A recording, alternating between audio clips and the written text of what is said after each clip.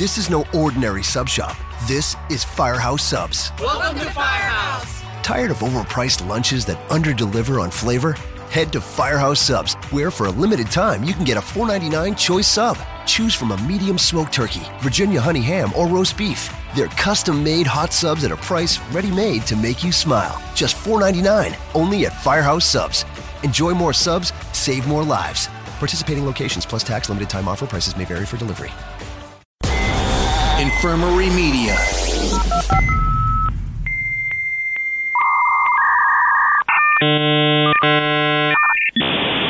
Start.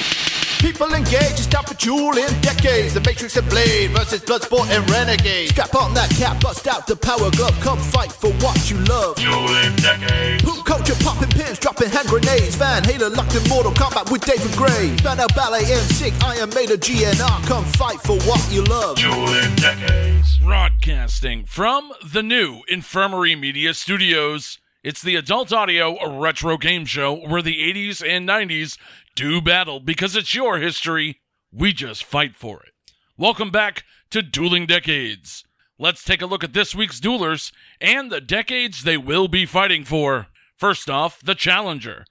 Dueling with his birthday in 1987. It's Man Crush. That's right. Back again, trying to get the title back. Joe's had it for a little while now, working on close to 2 months maybe. But yeah, doing April 13th of 1987. Happens to be my 9th birthday. And I try to stick to things that I cared about for this. So I'm not going to be slathering you guys with any like political nonsense or warmongering or like death stories. It's pretty interesting. You go back and you look at your birthday. I really enjoy digging this stuff up. So, but the other thing is, like, since it was my birthday, I try to do my research with local newspapers and things like that to keep it all fresh, see if I can remember some shit. Pretty different from a normal episode where we'd go globally or, nationally. So a little bit different. But yeah, April 13th, 1987. And dueling tonight with his birthday in 1993. He is the current Dueling Decades champion, hailing from St. Catharines, Ontario, Canada, Joe Findlay. Ow! It's the glad-handed, broad-banded, broadcasting, podcasting, kissing the ladies and dissing the 80s. I'm here voluntarily for miscast commentary. It's Joe Findlay, and that name is spelled with an A. Hey, guys. Yeah, no, it's exciting. My birthday, this is my 12th birthday. This one, and a depressing day it is because this is near the anniversary of Pearl Harbor, not the anniversary of Pearl Harbor, but near it. It is also the anniversary of a brutal mass shooting in a women's school, women's engineering school in Montreal that happened. It's like always just bummer shit happens on my birthday. And then when you go to celebrate it, the news always brings it out. Hey, by the way, just in case you were happy. Well, at least I'm bringing sunshine and rainbows to this. Nope, not this time, baby. But it's funny, and I sent this to Mark earlier, when you do this stuff, and I dig through newspapers like page at a time, and I find like these weird stories, and sometimes I clip them out just because, or sometimes I share them with Mark or whatever. 2 things that I came across this time. That has nothing to do with the episode, no points involved, but they're worth sharing. All right. Every once in a while, I get a newspaper that has singles ads in it, and these are I always read through them. This has to be the creepiest one that, at least this time, that I found. All right. It says, the title is 2 white males, 41, one divorced, no dependents, the other single. We both have very young, pleasing appearances. We enjoy meeting attractive, slim females. Age, height, unimportant. Please write box A11 to this newspaper. Now, why would 2 males want a female? It's like, what? Because most of these ads are pretty normal. It's, like single white male looking for single white female. No, this one is 2 white males looking for a female, attractive female. Jeez, why don't they just come out and say it? I mean, at that point, can you make it any more obvious in the 80s? Oh, man. I feel like if they just had a few more characters, it would be To Kill and Eat You. Right. Yeah, seriously. You don't know if they want to fuck or if they want to murder you. It's one of those things. But speaking of murder, this is the one that I sent to Mark earlier. Speaking of murder. So I've watched the Tupac documentary not too long ago. So I remembered that Suge Knight played football for UNLV. So I was like, I came across this article and I was like, So this is the article. It's UNLV grid star shot to death. A UNLV football star was shot to death during a drug deal, police said. Andre Dwayne Horn, 21, was shot during a dispute on a street in southeast Fresno Sunday night, then staggered 2 blocks, where his assailants caught up to him and shot him again, police said. Horn was a linebacker for the UNLV Running Rebels in 1985. He was expected to play for the Rebels again in 1987. Well, guess when Suge Knight went to UNLV? When? 1985. And what position did Suge Knight play? What was he, a defensive end? Oh, he wasn't a linebacker? Oh, that I'm not sure of. But the dude's tied to a bunch of fucking murders. Can you imagine, like, this pieces together? Would not shock me in the slightest. No, seriously. And then I read that story and I'm like, wait a minute. Suge Knight went to UNLV in 1985, didn't he? And I looked it up. Sure enough, he did. Wow. Crazy shit you come across. You never know. You may just solve a crime here on Dueling Decades. Seriously, that's all assumption. There's no tie to that. It was just putting 2 and 2 together and it being a little odd. Yeah. But anyhow. Let's all tell Suge, we're not accusing you of anything. Be cool. Well, we've already established on the last time you're on. Suge Knight, good friend of the show, loyal listener. So. Love him. Yeah, from jail. Well, you know, guys, as always here on the show, we need someone to adjudicate all of this awesomeness. So tonight, I, Mark James, will step into the box for this big birthday battle. Ladies and gentlemen, the following contest will be held under Dueling Decades rules and is for the Dueling Decades Championship. A judge's coin flip shall decide who picks first out of the 5 Dueling Decades categories: movies, television, music, news, and tonight, hot products will be replaced with sports. A judge's ruling will determine who wins each round, allowing the victor to choose the next available category. The first 3 rounds are worth 1 point each, with rounds 4 and 5 worth 2 points apiece. And the winning decade shall be decided by the highest overall score after all 5 rounds. Duelers, get ready to blow out those candles as we play Dueling Decades. All right, so for tonight's official toss-off, I have an audio cassette of Guns N' Roses' Use Your Illusion number 2. All right, Man Crush, you are the challenger. You call it. Do you want side number 1 or side number 2? I'm going side 1. First song, Civil War, I believe. That is. Yeah, let's do that. All right, we're flipping it. And it is side 2. Oh. Joe Finley starts off the game with control of the board. Joe, what category are we starting off with for a 1-point round? This is a tough one. I want to preface this entire challenge by saying, oh my God, what a challenge it is to find something for your birthday on these things, which I loved the challenge of trying to hunt things down. We did discuss with the governing bodies due to like the location of our birthdays. Mine was on a Monday. As was mine. Yeah. So it worked out well. Yeah. So we are looking for the nearest weekend of movies. I also have a piece of movie related news here. So I'm going to start with that. December 6, 1993 was the day that famed character actor Don Ameche passed away.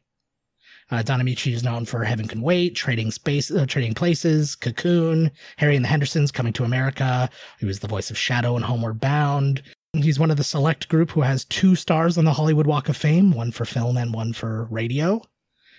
He's in that list with people like Lucille Ball, Walt Disney, Alfred Hitchcock, Orson Welles.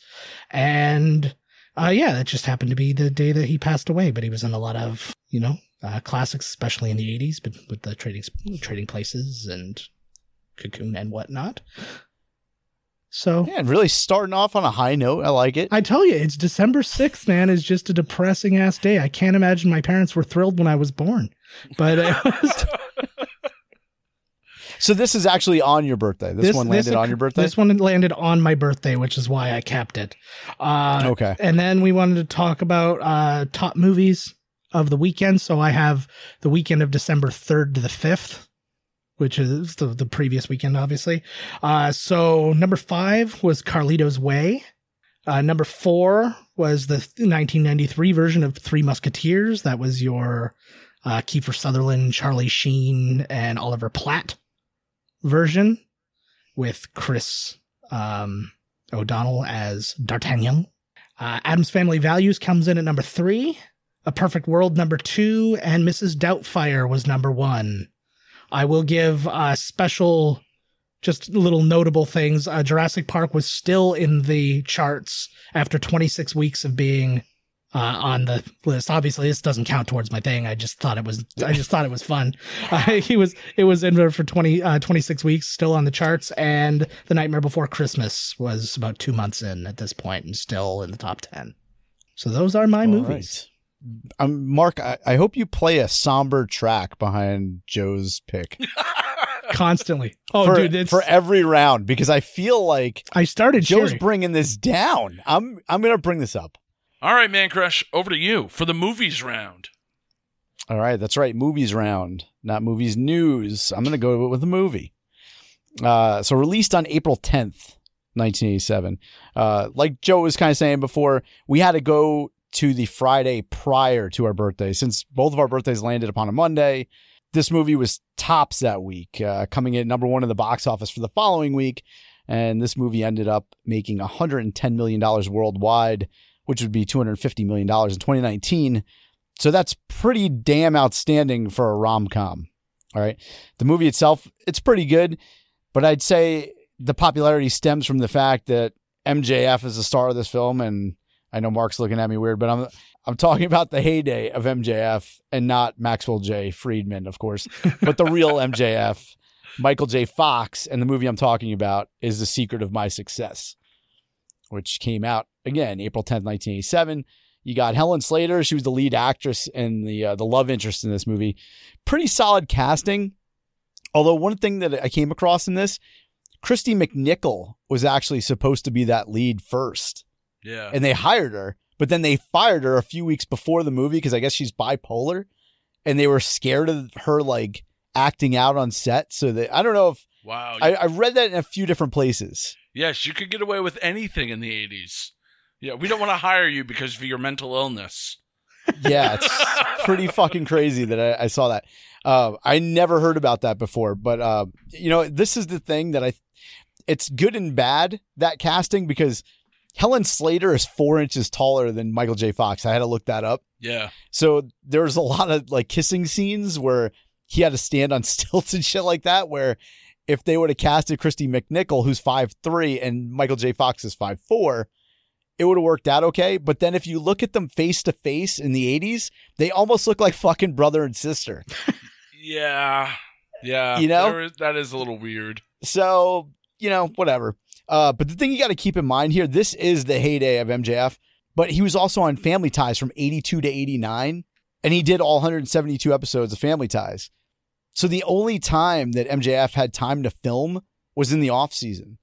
So it's a little bit of a shame that, he had, Parkinson's and all that, but we got him in the 80s, but we didn't get as much of him in the 80s as we probably could have if he wasn't on Family Ties. We would have gotten more movies. But again, it's a good flick.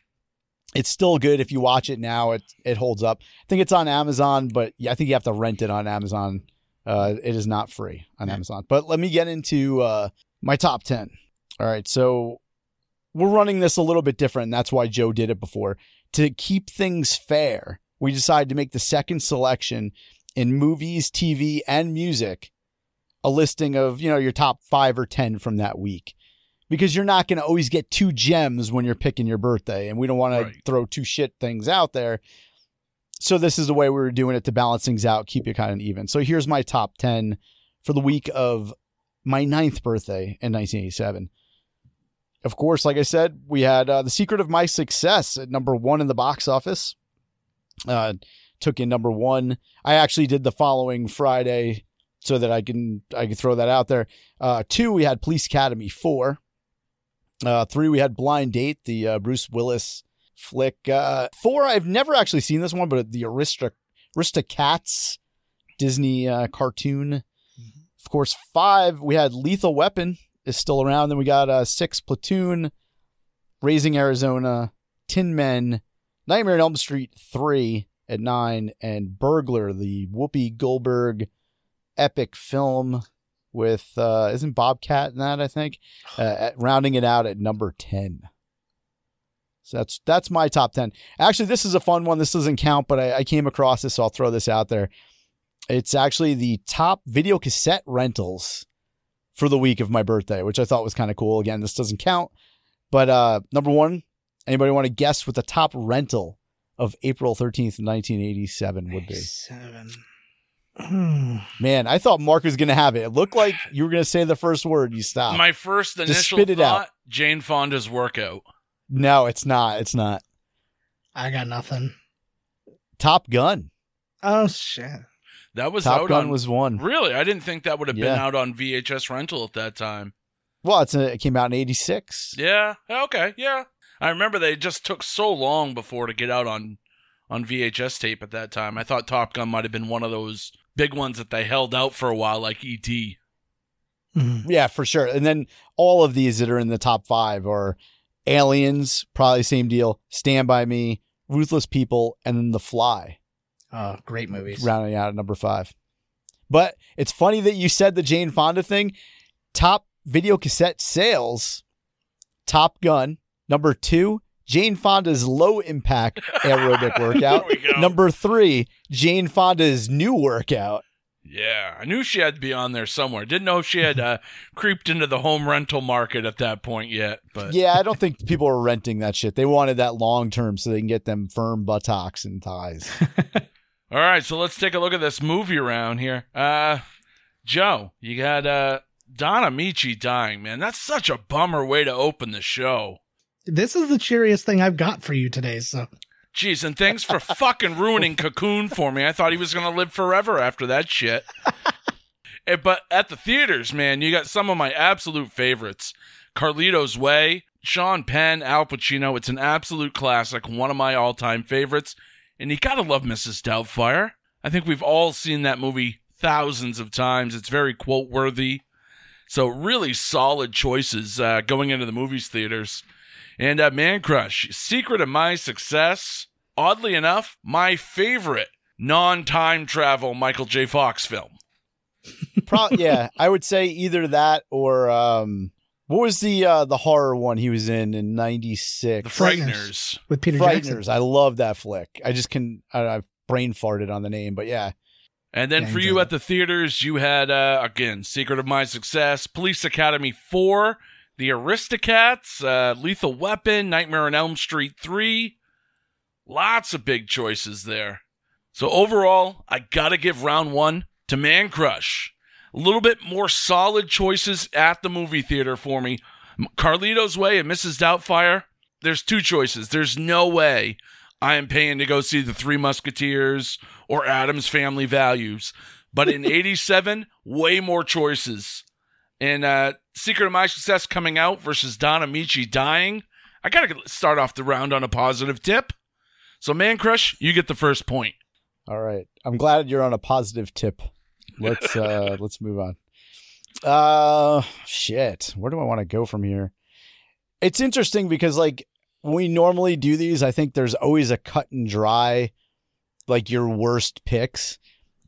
In this, I don't really see that because, like I said before, I kind of try to stick to things that were relevant at the time with me or, you know, maybe my older sister or something like that. But I don't think anything's like that far off. So let's go to, fuck it. Let's do sports since we're not doing hot products this week because it's another truncated version. So we're going to go with sports here. Yeah. And I listened this time.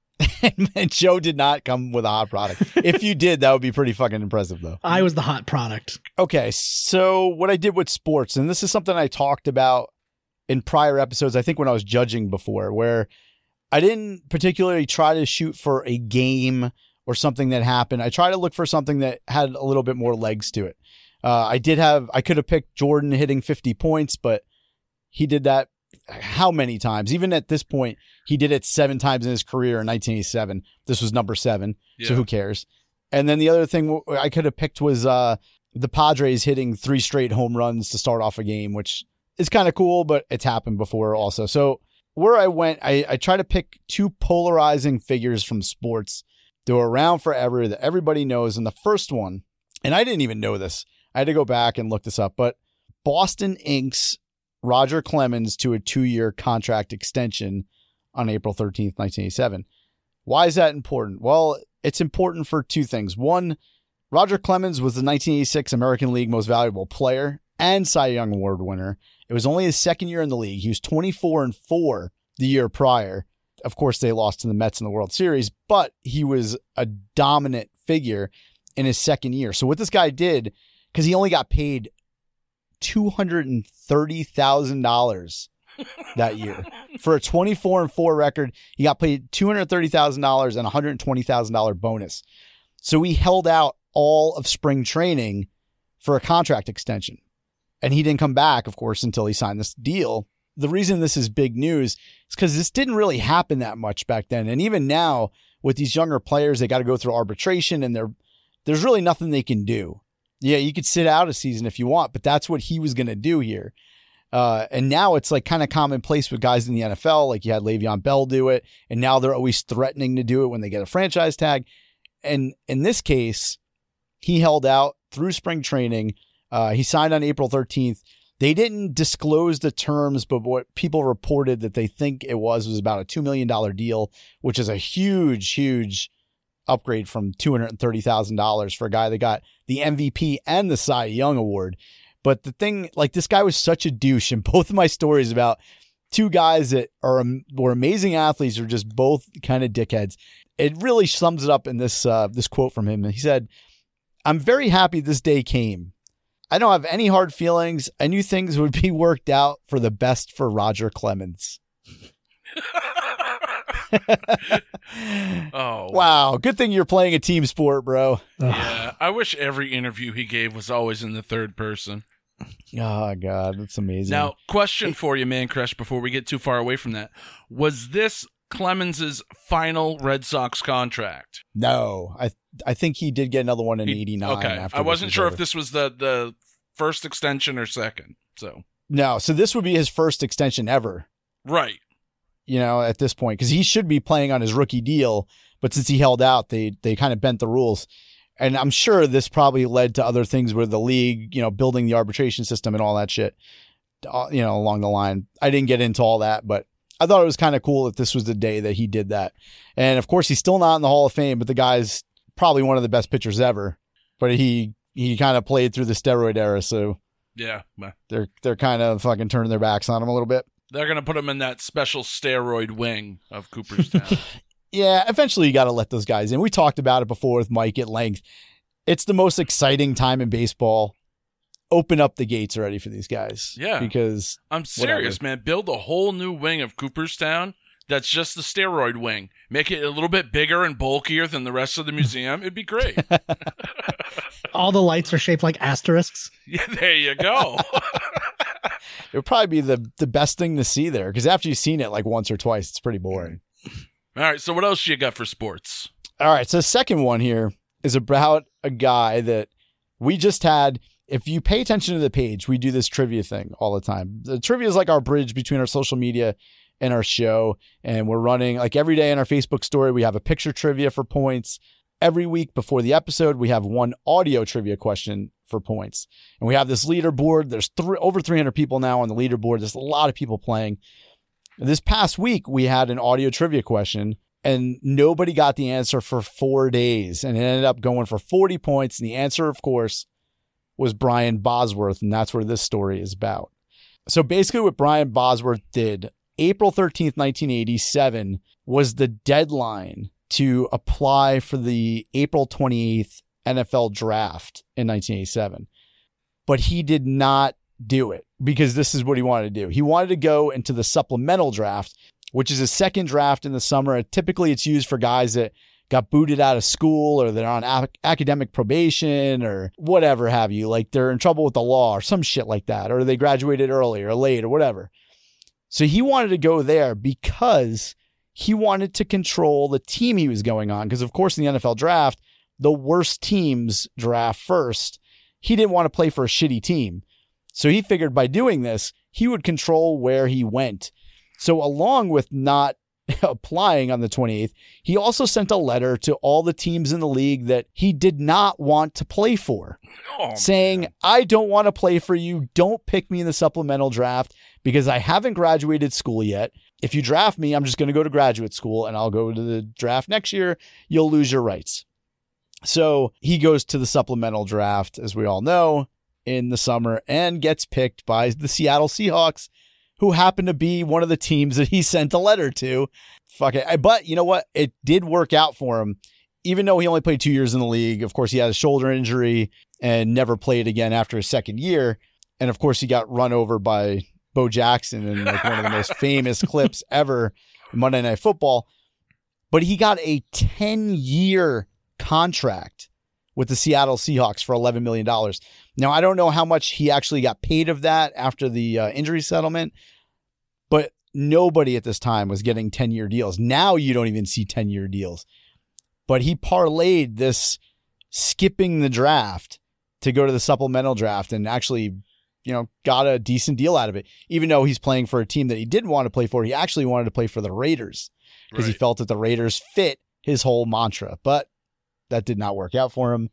But he got paid. All this shit happened. But it didn't really pave a way for many other players. You'd figure over the years that somebody else would try to do this.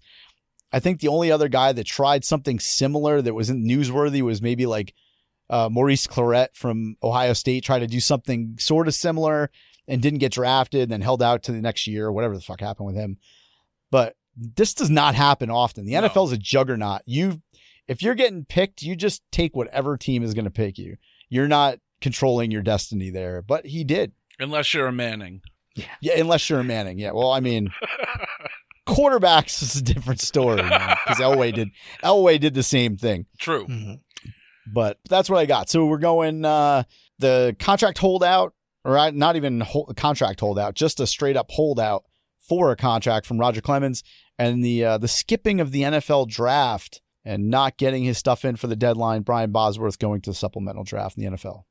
All right, Joe Finley, what are your sports offerings? Okie dokie. Well, a Monday in December is not a sports heavy day. I'll start there. So choices weren't abound. The first thing I got here is a bit of an oddity more than anything.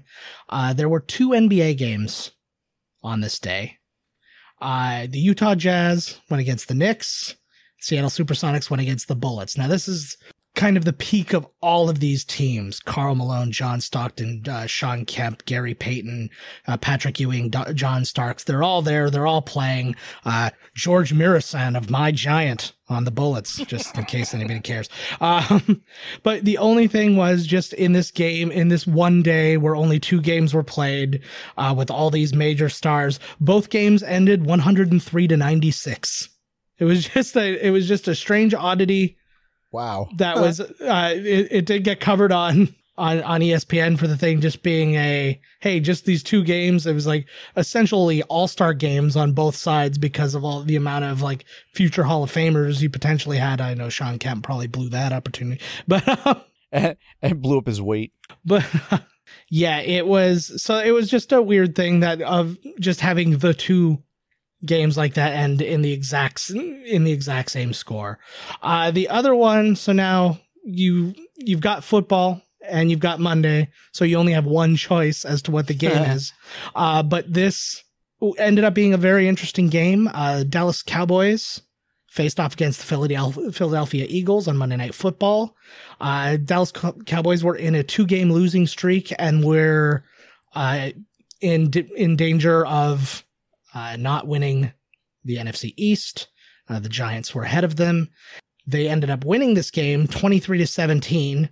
And this was the first game of their 5-game winning streak for the remainder of the regular season, where they beat the Giants by a single game to win the division. And that is the year they went on to win the Super Bowl for the first time in 15 years. This game was kind of the launching pad for their path to the playoffs and eventually the Super Bowl. All right. So, Man Crush, you had Roger Clemens holding out a contract and Brian Bosworth skipping the NFL draft to enter the supplemental draft. And, Joe, you had a couple of random NBA games that didn't end so random in a 103-96 score on both games. That's odd. And then Monday Night Football with the Cowboys and the Eagles. Not a huge Eagles fan, not a huge Cowboys fan, but it was a big game for that season, and maybe just that particular season. But, geez, it's really difficult to judge this because you got two live events versus two sports happenings. Which had more impact? I'm probably going to have to say long-term, 87 on this one. What were more people paying attention to at the time? Probably the games rather than the news. But I think in retrospect, man, I think I'm going to have to, again, go with Man Crush in 87 for another one-pointer on this, just because I think that Brian Bosworth thing definitely has legs. Like you said, it's not something that happens quite often, and I think it almost kind of set a reverse precedent. If it would have went a little bit better for Mr. Bosworth, I think you would have seen more people try to play that Madonna card, you know, and try to determine what teams they were going to go to. But like Man Crush said, I don't think we've seen as much of that because, again, it didn't work out that great. He didn't get drafted by exactly who he wanted to go to, so. And he just missed out on the USFL, too, so he lost that leverage. Right. That he had. Right. He tried to leverage the situation, much like Herschel Walker leveraged his situation, and it just didn't work out. I think that's a little more important culturally than a random Monday Night Football game, even though that was a huge game for that day. So for on those reasons, I got to give this one for Man Crush, just for a little bit more staying power. I hear that. That's right. Got the staying power. Got some stank on it. All right. So Man Crush, you retain control of the board. Where would you like to go? All right, and I apologize if I'm a little long-winded on these. I had a problem with my note system, so I have no notes on this. So I'm just spurring off the top of my head with the sports news. So if I'm just going with it, I'm going with it. So I'm going to go back to the other one that I have no notes for, and that would be news for April 13th of 1987. And I'll begin that off, and this is where you can see where I'm really – there's a lot of things I could have picked. I could have picked where they were giving out condoms in prison so AIDS didn't get spread, but that's not fun. Nobody wants to hear that shit. I don't know. That sounds pretty fun. I could have picked, somebody like declaring for the presidency, like the election. No, nobody fucking cares. And they didn't win anyway. So who cares? So let's go to something that was more fun. And this is the announcement of the Alf cartoon to NBC. I'll just read the news story because I actually have the news story. Alf, NBC's fuzzy outcast from the planet Melmac, is becoming a one-alien growth industry.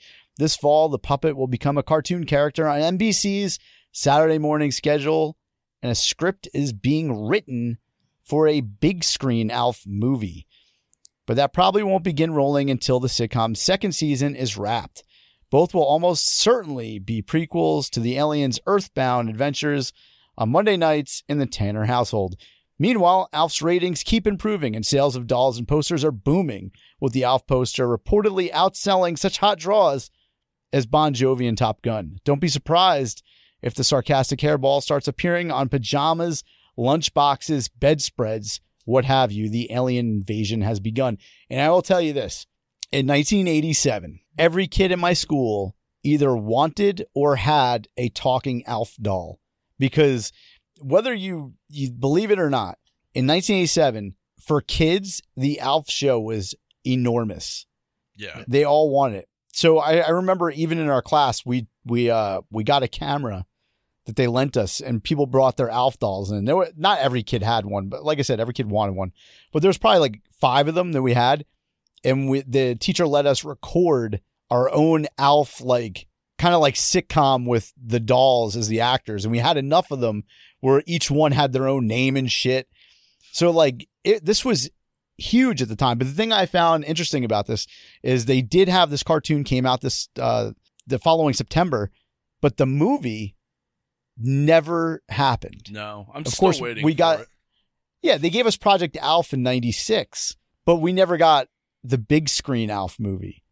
I guess there was turmoil on the set. Like the cast didn't get along or whatever. So it only lasted like 4 or 5 seasons. Yeah. But we never got that movie, and it was planned to get started after that second season. So I think that story in itself is kind of cool because now we got this cartoon that's starting in September that went on for, I think it was 2 seasons and 28 episodes. And I'm sure it was syndicated forever.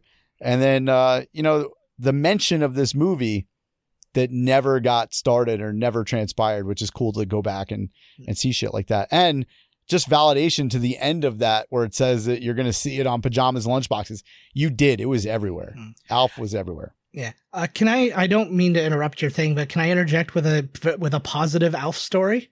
Go for it. I had one of the talking Alfs when I was a kid, and we had the tapes that came in it. Same with the Teddy Ruxpins and all that kind of thing. But the main thing we used it for, my grandfather had just recently, my grandmother had passed and he moved to Arizona. And so he would send every now and again an audio tape. So, just to beat the long distance, he would just like tell everybody what was going on and just let everybody hear his voice. So what we would do is we would regularly get together, all the family. And if one of those tapes had come, we would sit down Alf in front of all the kids and we'd pop his tape in and then we'd listen to Grandpa talk through Alf. That's amazing. So that was we still talk about that to this day, actually. Do you still have the tapes? I don't have the tapes. No, I don't even. They weren't like for us. They were given to my parents or like other parents and stuff like that. And I don't know if they recorded stuff back and sent it back or if they made sick mixtapes. I don't know. They just taped over it. They're like, are they done with this? That's a good story though, man. That's pretty cool. Maybe we should get one of those talking elves and get a Teddy Ruxpin. And just record ourselves for the show and then just videotape Teddy Ruxpin and Alf doing the show for us. That's not a terrible idea. It's funny. I think for this birthday, I wanted an Alf doll. Because like I said, all the kids had one and wanted one. And my best friend Brent had one. And I wanted one. And I'm pretty sure I got GoBots for this birthday. Almost positive that this was a GoBot birthday. Which was already long in the tooth because that shit came out in like 84. And my parents would just buy me GoBots, not even Transformers. Anyhow, let's get on to my second story. And this is where my locality will show up here. The article is Beasties Won't Party in Poughkeepsie. Civic Center Board cancels group's offensive act. So if you're from this area, the Mid-Hudson Civic Center in Poughkeepsie, New York is probably the biggest outside of New York City venue where you're going to get acts like the Beastie Boys or, Marilyn Manson played there, Korn, all these big bands back in the day. But what happened here is they contracted. Beastie Boys were coming off Licensed to Ill. Their first album is huge. And they were playing at the Civic Center, or supposed to. But during their tour, they had these blow-up cocks on stage, huge blow-up phalluses. And they would drink beer on stage. They had girls dancing around in bikinis. And Poughkeepsie found that to be too vile of an act and went and canceled this whole concert. So they had to give back, give refunds to all the people that bought tickets. And the kicker was there was a contract. So they still had to pay the Beastie Boys, even though they didn't play. They had to pay them to come out there. And just think of all the years forward that they fucked this up. Where the Beastie Boys, I'm sure, never came back to the Mid-Hudson Civic Center after this. And if you look at the 90s, I remember plain as day, I think it was like 94, 95, maybe, whenever Marilyn Manson first really got popular, like not Beautiful People, like Sweet Dreams came out. He played at Mid-Hudson Civic Center and lit the fucking dressing room on fire. For like thousands of dollars worth of damage. Yet they let him play there, but the Beastie Boys did not. In 1987, they canceled that whole thing. Pretty fucked up. And the Beastie Boys in 1987 were huge. Like, I was only in second grade at the time, and I still knew Fight for Your Right. Everybody knew this shit. But because they had blow up penises and girls in bikinis and drinking beer, shit got kanked. Oh. So that's my other story. Heaven forbid. Yeah, seriously. What is this, 2019? All right, Joe. What do you got for news north of the border? All right. Well, the news is all over the place. I've got a good news and a bad news. Man Crush, I'm going to let you choose. Which one do you want to hear first? Let's go with the good news. Let's hear some good news first. Okay. Well, on this day in South Africa, criminal convictions that were considered human rights abuses from apartheid were deemed eligible for amnesty by the Truth and Reconciliation Commission, who were formed as they were slowly becoming a democratic nation. So at this point, literally you would go to jail for interracial marriage. You would go to jail for any number of horrifying things that are in no way crimes, because of, the rule of apartheid and stuff like this. And now, as they were becoming a democratic nation and other people like Amnesty International and such had stepped in, and they had finally worked towards getting justice for the people who had been placed behind bars for all these injustices. And so this was the first day that you were able to claim amnesty for these, quote unquote crimes. There were some lawsuits that had taken place that tried to get it extended, and later on it did get extended and it went to 1994. But during this period, the amnesty you were still eligible to claim amnesty, but that was one of the first major steps into undoing apartheid and just undoing a lot of injustice in South Africa. So that's good news. That is good news. What is the bad news? Oh, the bad news. We're going to have to go to Massachusetts in a really rough time when a priest, so we already know where this is going, James R. Porter was convicted of molesting 28 boys and sentenced to 18 to 20 years in prison. He had actually started doing this in the 60s when he came into... Joe, this is not the true crime episode, right? I know it's not, but I won't even lie to you. If you research what happened on this day in, these are the two things that happened on this day. other than Don Amici dying. So he was just he might have died of shock from this. But I didn't see what he died of, so it could have been this. But he had been at this for quite some time. He had been arrested in 1963 for doing this, and they put him in a mental institution because it wasn't treated appropriately criminally at the time. And he got back out and got right back into his church. And in the 70s, he actually directly contacted the Pope and was asked to be released as a priest. And he did that. And then he ended up getting married and having kids. And then after that marriage went away, you found out that he was mentally and physically abusive to his kids and his wife.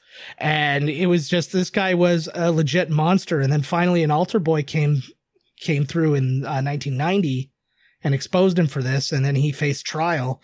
When all was said and done, he was convicted for the 28 counts. But when all was said and done, he was just shy of 100 cases. Oh my God. Damn. Claimed against him.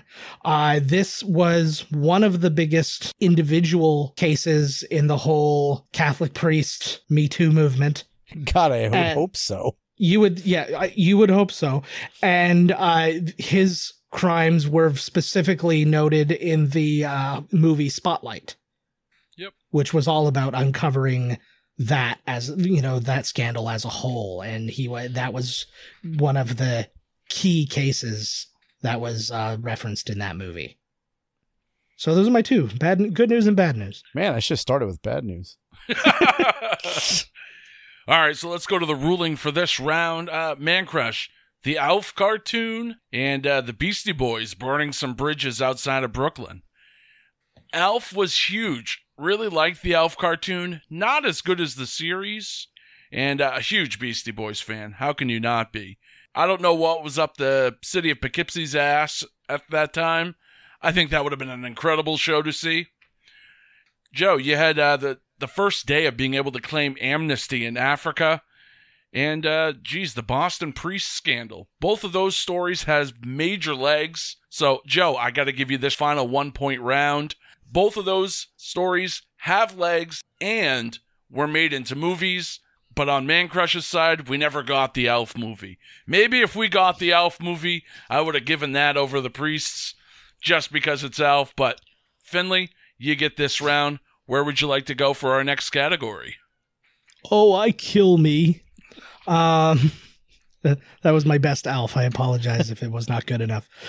Let us check out the world of music. Alrighty. So I'll start with the album release. It was The Cross of Changes by Enigma with their famous track Return to Innocence. And everybody doesn't remember. See, I was silent because I was hoping you'd sing it. Yeah. He does that after he does the priest molesting boys. Well, I feel like Just weird. actually, as I'm doing this, I'm starting to feel like this album would be the perfect soundtrack to the news that I'm delivering in this. Yeah, that's terrible. Episode. That's fucking terrible. But yeah, that is arguably one of their most recognizable songs, and it's a little more new wavy than I usually go, but such is December 6th in releases. Our Billboard top 5 songs. Number 5, we have DRS and Gangsta Lean. Salt and Peppa's Shoop was out on this week. Ace of Base and All That She Wants was number 3. Janet Jackson sitting at number 2 with Again, and actually the following week took over as number 1. But in his final week at number 1, after 5 weeks of being at number 1, the song that was the bane of my existence at school dances, Meatloaf's I Would Do Anything for Love, parentheses, but I won't do that. What won't he do? It's definitely pegging, but It's docking is what I heard. Oh. No, I actually heard he will do that. yeah. Him and Gary Busey did it on the Celebrity Apprentice. So that actually was Meatloaf's final week at the top spot there. And like I said, Janet Jackson's Again took it over. It was actually a really interesting period of time for this stuff. I think it's also a little interesting because this is kind of that age where you start to kind of discover music. Like you're aware of music at a younger age, but now you're getting into the beginning of your adolescence and you're starting to discover it. So I remember like hearing all these songs like a lot because you were listening to the radio a lot. And then we wanted to talk about the top album. The Billboard top album for this week was Pearl Jam's Versus. So Don't Call Me Daughter. No, it's Don't Call Me Daughter. Daughter. My friend here. I did a Pearl Jam concert the other day when we were just at a pool party, and I just sang like 10 Pearl Jam songs in a row without saying a single lyric. I don't think anybody enjoyed it but me, but I was not stopping. Shut up, Joe. So yeah, Enigma are my top 5 songs. And do you have the my top 5 albums? I didn't have the top 5 albums. Okay. No. I looked it up and it only had the top album and I couldn't find any place to look at and see the list. Gotcha. All right, So Man that's Crush, over to you for the music round. All right. So when it comes to music, I didn't get the luxury of selecting something that I'd listen to it as a 9-year-old here because we had to pick the date and actually some shit did come out on the date. So I had to go with it. However, there are singles from this album that I've heard on the radio, and I'm sure it was stuff that my older sister was listening to at the time. So on April 13th, 1987, we get an album that has 4 top 20 hits, 3 times platinum, went on to sell 15 million albums worldwide. It's actually the band's 2nd largest album of all time, so it's not too shabby. And it's also their last studio album that we get from Lindsey Buckingham, Stevie Nicks, Christine McVie, John McVie, and Mick Fleetwood, otherwise known as the most successful lineup as a group, otherwise known as Fleetwood Mac, with their album Tango in the Night. It's not as big as the Rumors album, but it did sell 15 million copies, and this is the last time that these 5 did a studio album together.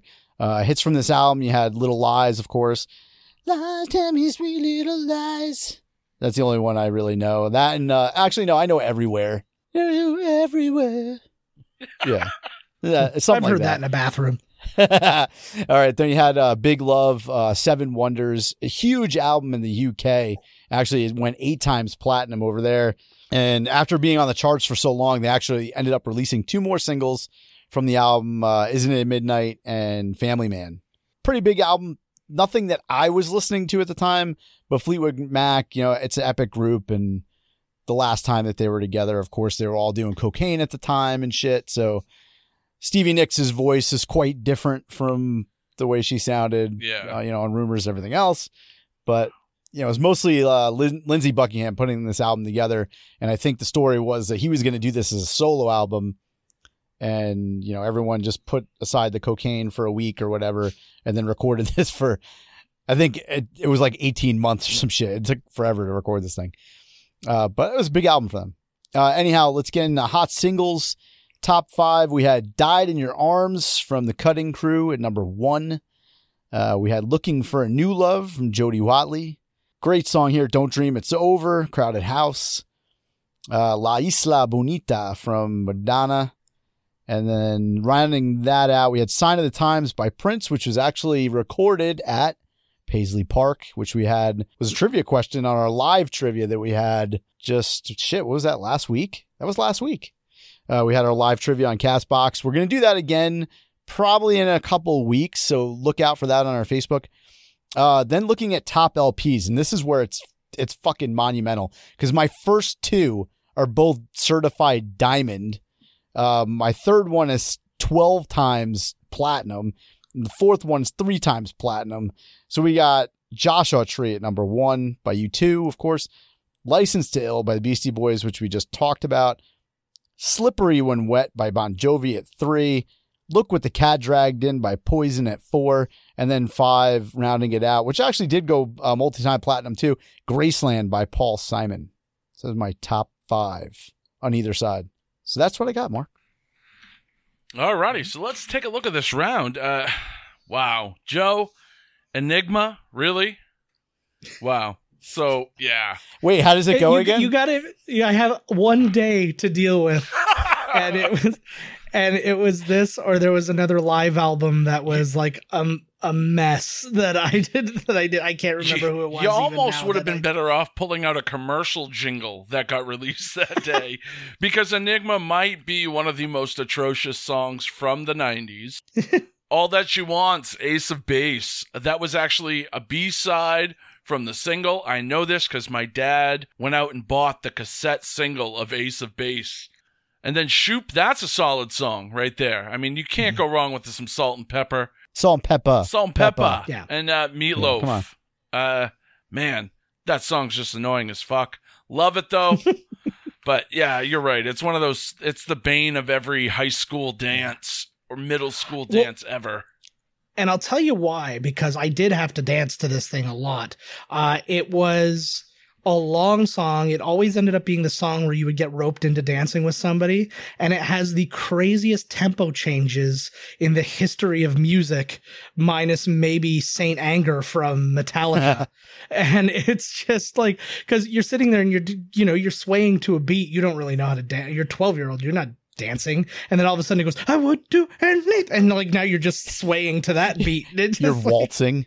Yeah, pretty much. When that came out in 93, that song replaced another song that had the exact same problems and issues as you just described at every high school dance. And that would have been Stairway to Heaven, which was always traditionally the last song at every dance. But it's got that weird tempo change in the middle. Your fucking dances had Stairway to Heaven as the last dance? Every dance I ever went to. Where the fuck did you go to school, bro? And then in 93, all of a sudden it stopped, and it was always fucking Meatloaf, and you never heard Stairway. So kind of sucked. And then it was a couple years later, and then it was Bryan Adams. Yes. Oh, yeah. Oh, man. The Robin Hood song. At least that didn't have the awkward tempo change that the previous 2 had. Fair. So, all right, so let's take a look at this. You got Man Crush, you got Fleetwood Mac, Tango in the Night. Not a solid album from Fleetwood Mac, but it did have a couple of good singles off of it, which is 15 million copies worldwide. That's a pretty solid fucking album. Well, I'm saying, like you said, not as big as Rumors. And where I'm going yeah, it's monumental big, though. And where I'm going with this is I really hate to compare the two, but I'm going to make the comparison because it's the only time you'll ever hear someone compare Fleetwood Mac and Pearl Jam. But Versus, not the biggest Pearl Jam album. It was kind of a disappointment for me coming off 10, much like Tango in the Night was kind of a disappointment coming off of Rumors. So I know it's a stretch to compare those two, but that's what I got to go with that. But Man Crush, everything else that was playing on the radio at that time was absolutely huge. You had the Cutting Crew, I Just Died in Your Arms Tonight, which I always thought was a song about flatulence. And then just, you had Poison on there. Just, that's the stuff I wanted to listen to. Not fucking Enigma, Meatloaf, and Ace of Base. So, Man Crush, man, I'm sorry, Joe. I got to give this one to Man Crush. Just because I think some of that music had longer staying power. The Pearl Jam album is absolutely huge. But for me, it was kind of a letdown, much like the Fleetwood Mac thing did. So those canceled those out. So I had to go with what was on the radio, what was being played, what was your top songs and singles at the time. More I wanted to listen to in 87. Well, let me just get this straight. Our albums are Fleetwood Mac against Enigma. Oh, right? Geez, it wasn't even against Pearl Jam? No. Pearl Jam was just on his top album. That was my list. top album. Oh, geez. Well, that makes it even fucking worse, man. You just buried him. I almost gave it to him because of that Pearl Jam album, but I'm like, it was so disappointing. But Enigma? I'm sorry. It's not happening, man. And you missed out second on that thing. I know Joshua Tree is one of those albums like people love it or hate it. I think you don't like it. But second, you got License to Ill right there. Yeah. That's one of my all-time huge. favorite albums right there. Like I said, just in that 87 time frame, just more songs that I think became more iconic when you think about the 80s as a whole. And when you think about the 90s as a whole, I don't think any of those are showing up on a mixed best of the 90s CD. No, I would concede to that. That's it is what it is. You're a victim of the times when you can't, like, when you're just listing what's there instead of picking. Yeah, absolutely. But yeah, that's all good. I'm on board with that. License to Ill. I mean, Jesus. All right, Man Crush, we're down to the TV round. Why don't you close us out? You got control of the board. Would you like to start off the round, or would you like to defer? I can do. What's the score? The score's 4-1 right now, right? The score is 4-1. I didn't want to bring it up, but it is 4-1. That's right. We're playing through. Go ahead, Joe, because I'm curious what was in 93. Okie dokie. So my big piece of TV news, I'm going to take you to Monday Night Raw and what was Bobby Heenan's final regular, final performance as a regular TV performer with the WWE. WWF, WWE, and whatnot, where Gorilla Monsoon came out at the end of the broadcast and fired him on air, took him out by the scruff of his neck and threw him out the door and threw his luggage out behind him. Now, the story behind it was Bobby Heenan had been in bad health. He had broken his back quite some time ago, almost a decade prior, but he couldn't handle the strenuous schedule anymore of being a regular performer on a weekly show, and he had basically asked to get out.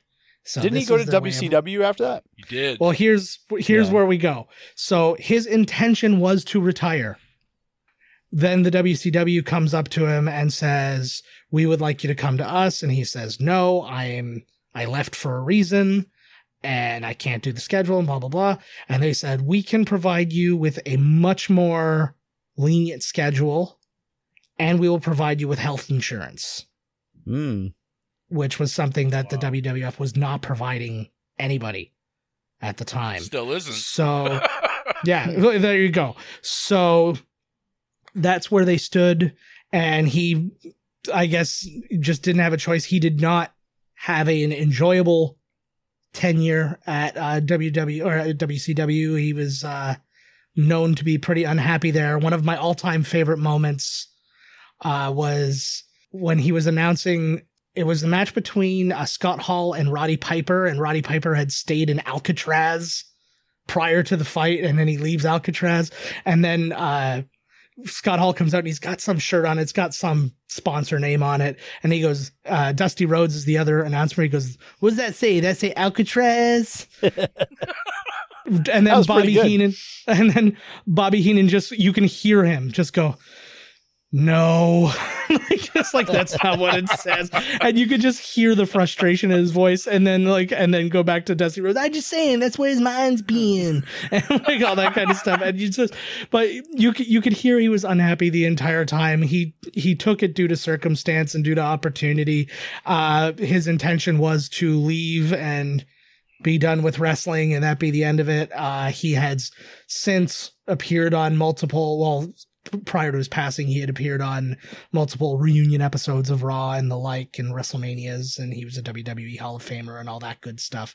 But yeah, that was the final time he appeared as a regular on their program, and he was one of their greatest manager of all time, arguably, and arguably one of their greatest announcers of all time. So that was my TV news.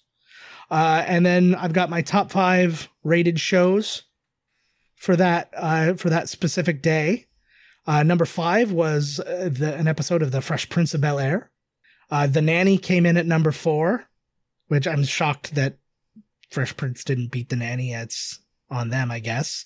Murphy Brown comes in at number 3. Very popular show at the time. Had a very high rating. It only was just eked out by the 2 things in front of it. Number 2 was a special CBS presentation of Frosty the Snowman, the 1960s Christmas classic. And Monday Night Football, as it usually does, wins out the night with a 25.6 share.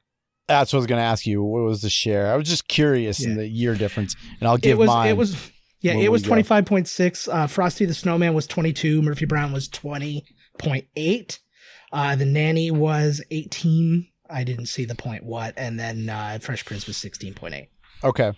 Wait till you see the disparity in the years, because obviously there's more channels by 1993 than there is in 87. More people got cable and all that stuff. So it's quite a bit difference. It's interesting. All right, Man Crush, over to you. Close out this game. What do you got for TV? It's interesting. From what Joe just said. All right, so we had MacGyver was a rerun. Alf was a rerun. Valerie was new. My Sister Sam was new. Newhart was new, as was Designing Women. With that said, my eyes were locked on one program on April 13th, 1987, and that was WWF Primetime Wrestling, which appeared on the USA Network at 8 p.m., and it sounds pretty damn familiar to what Joe just said. That's because this is the show that led to Raw. Matter of fact, the last week of this show, the week after, it became Monday Night Raw. So we had WWF Primetime Wrestling in USA. It came on from 8 to 10 that night. This episode falls within the Heenan Monsoon era. So this is where these guys were the only announcers on the show. Of course, they later on they brought in Roddy Piper, and they brought in Vince used to pop in, and then towards the end it was kind of like a round table discussion show. Yeah, and they had Macho Man for a while. Yeah, it was weird.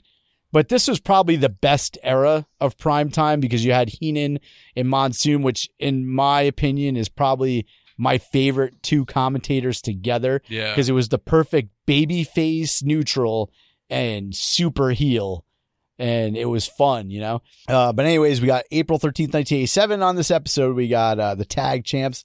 We had the Hart Foundation versus the Rougeaus. Then we got Mr. Fuji for the first time in face paint because now he's the manager of Demolition. That's right. So we had the Killer Bees versus Demolition on that episode. We had the famous in my opinion, he was a jobber. He was like a glorified jobber. Coco Beware versus Danny Davis. Remember that whole referee Danny Davis? Yeah. Dangerous Danny Davis. Dangerous Danny Davis. He was the worst fucking wrestler. Oh, terrible. And the funny thing in this match, it took Coco Beware 15 minutes to defeat him. And then afterwards, Monsoon was going on this whole tirade of how could it take him 15 minutes to defeat a guy that doesn't even know how to wrestle? And then to finish out the episode, you had, as Monsoon would call him back in the day, the not-so-macho man, Randy Savage, versus Junkyard Dog for the Intercontinental title. And how did that match end, you ask? Well, actually, it began with Monsoon interviewing Elizabeth and Macho Man coming over to him and wanting to start a fight. And then the Junkyard Dog jumps out of the ring, and they just chase each other around the ring until Junkyard Dog is counted out and gets the loss. That's the entire fucking match. And of course, Macho Man keeps the Intercontinental title.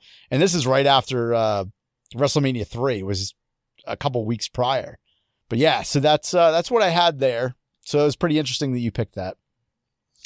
But yeah, let's count down backwards like you did it. So my show number 5, we had Growing Pains. Came in with a 23.2 at 5. 4, we had Moonlighting with a 23.5. Cheers with a 25.3 at number 3. Family Ties, again, we got another MJF popping up here with a 31.1. And then, of course, on the top, The Cosby Show, which dominated the 80s at a 32.4, which equated to 28.3 million homes watching that show. It's fucking insane. But that's what I have for April 13th, 1987, and the week that was. Off to you, Mark. All right, so let's recap here. The final round. Monday Night Raw from Joe in 93 with Heenan's final episode of Raw. Man, I love Bobby Heenan, my all-time favorite wrestling commentator. You know, the best heel ever in managing and on the mic, in my opinion. And then you take a look at what was on the boob tube that week. You had the Fresh Prince, the Nanny, Murphy Brown, Frosty the Snowman, because, you know, it is December. And Monday Night Football, again, always dominating in the ratings. We'll match it up with what Man Crush had. You had the Nanny and Moonlighting, Cosby in there at number 1. Family Ties, and, of course, my all-time favorite TV show. I didn't have the Cheers. Nanny, though. I had Growing Pains. Growing Pains, sorry. He had the Nanny. That would have been a little weird in 87 for the Nanny. It would have been called Mr. Belvedere. True. Very true. And then, oddly enough, more wrestling. WWF Primetime. So this is kind of a hard one. I got to cancel out the 2 wrestling things. So I got to go look at what's on TV. You know, you got the Fresh Prince, Growing Pains, Moonlighting, The Nanny, Cosby versus Monday Night Football, Cheers, Murphy Brown. For my personal dollar, for me, I'm going to go with 87 on this one. Cheers, Cosby Show, Family Ties. I think when we think of television in the 1980s, those 3 names pop up. Did all of those shows air on the same day? I don't know if they were the same day. Oh. Yeah. Now, I did tops for the week. Isn't that what you did? I did tops for December 6th, 1993. Oh, I couldn't get tops for Yeah. one day. It was just, Yeah, the Nielsen's were like a week. Okay. So, yeah, I'm going to have to go with Man Crush on this one. I'm sorry, Joe. You lose the championship. Congratulations, Man Crush, winning the championship back on this one. But in the long run, I think for my viewing pleasures, I was not a Murphy Brown fan. I've seen that episode of Frosty 1,000 times by then.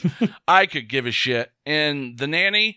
No, I value my ears way too much than to watch that show. But I will watch Family Ties, Moonlighting, The Cosby, Growing Pains, and a little show called Cheers. And then in 9th place, I had Who's the Boss. That was in 9th place? That was in 9th place. That's because there was and Golden Girls was in 6th. Because you had like a 60 Minutes in there that like kind of knocked stuff out. There was a Chrysler Showcase that came on. Yeah. But yeah, Who's the Boss was still on there, and Golden Girls. That's huge shows. I just think 93 for Joe really fell in that weird time frame where if it was just a few more years, you'd have some of those iconic 90s TV shows that we remember that would have matched up so much better with the iconic 80s shows that you had, Nick. But, you know, I know we got the Fresh Prince in there. But, you know, that was kind of the start of that for Joe. I think if we would have went 94 or 95, you might have been able to take this round. But, Man Crush, congratulations. You are once again the Dueling Decades champion. It's nice to be back. Congratulations. So that's where we're going to end this episode. Let us know what you think on social media. You can head over to facebook.com/Dueling Decades, where you can continue the conversation online. And while you're on our Facebook page, pay attention to Dueling Decades trivia. There's different ways you can play trivia and climb the leaderboards every day. We have picture trivia on our Facebook story. We're also doing Dueling Decades audio trivia right here in the RSS feed, along with the podcast. If you answer these questions, you can climb the Dueling Decades leaderboards and prepare yourself for when we have our next live trivia night. So until next time, Duelers, we're going to bid you a peace, love, light, and a joy. Have a grateful week, everyone. Infirmary Media.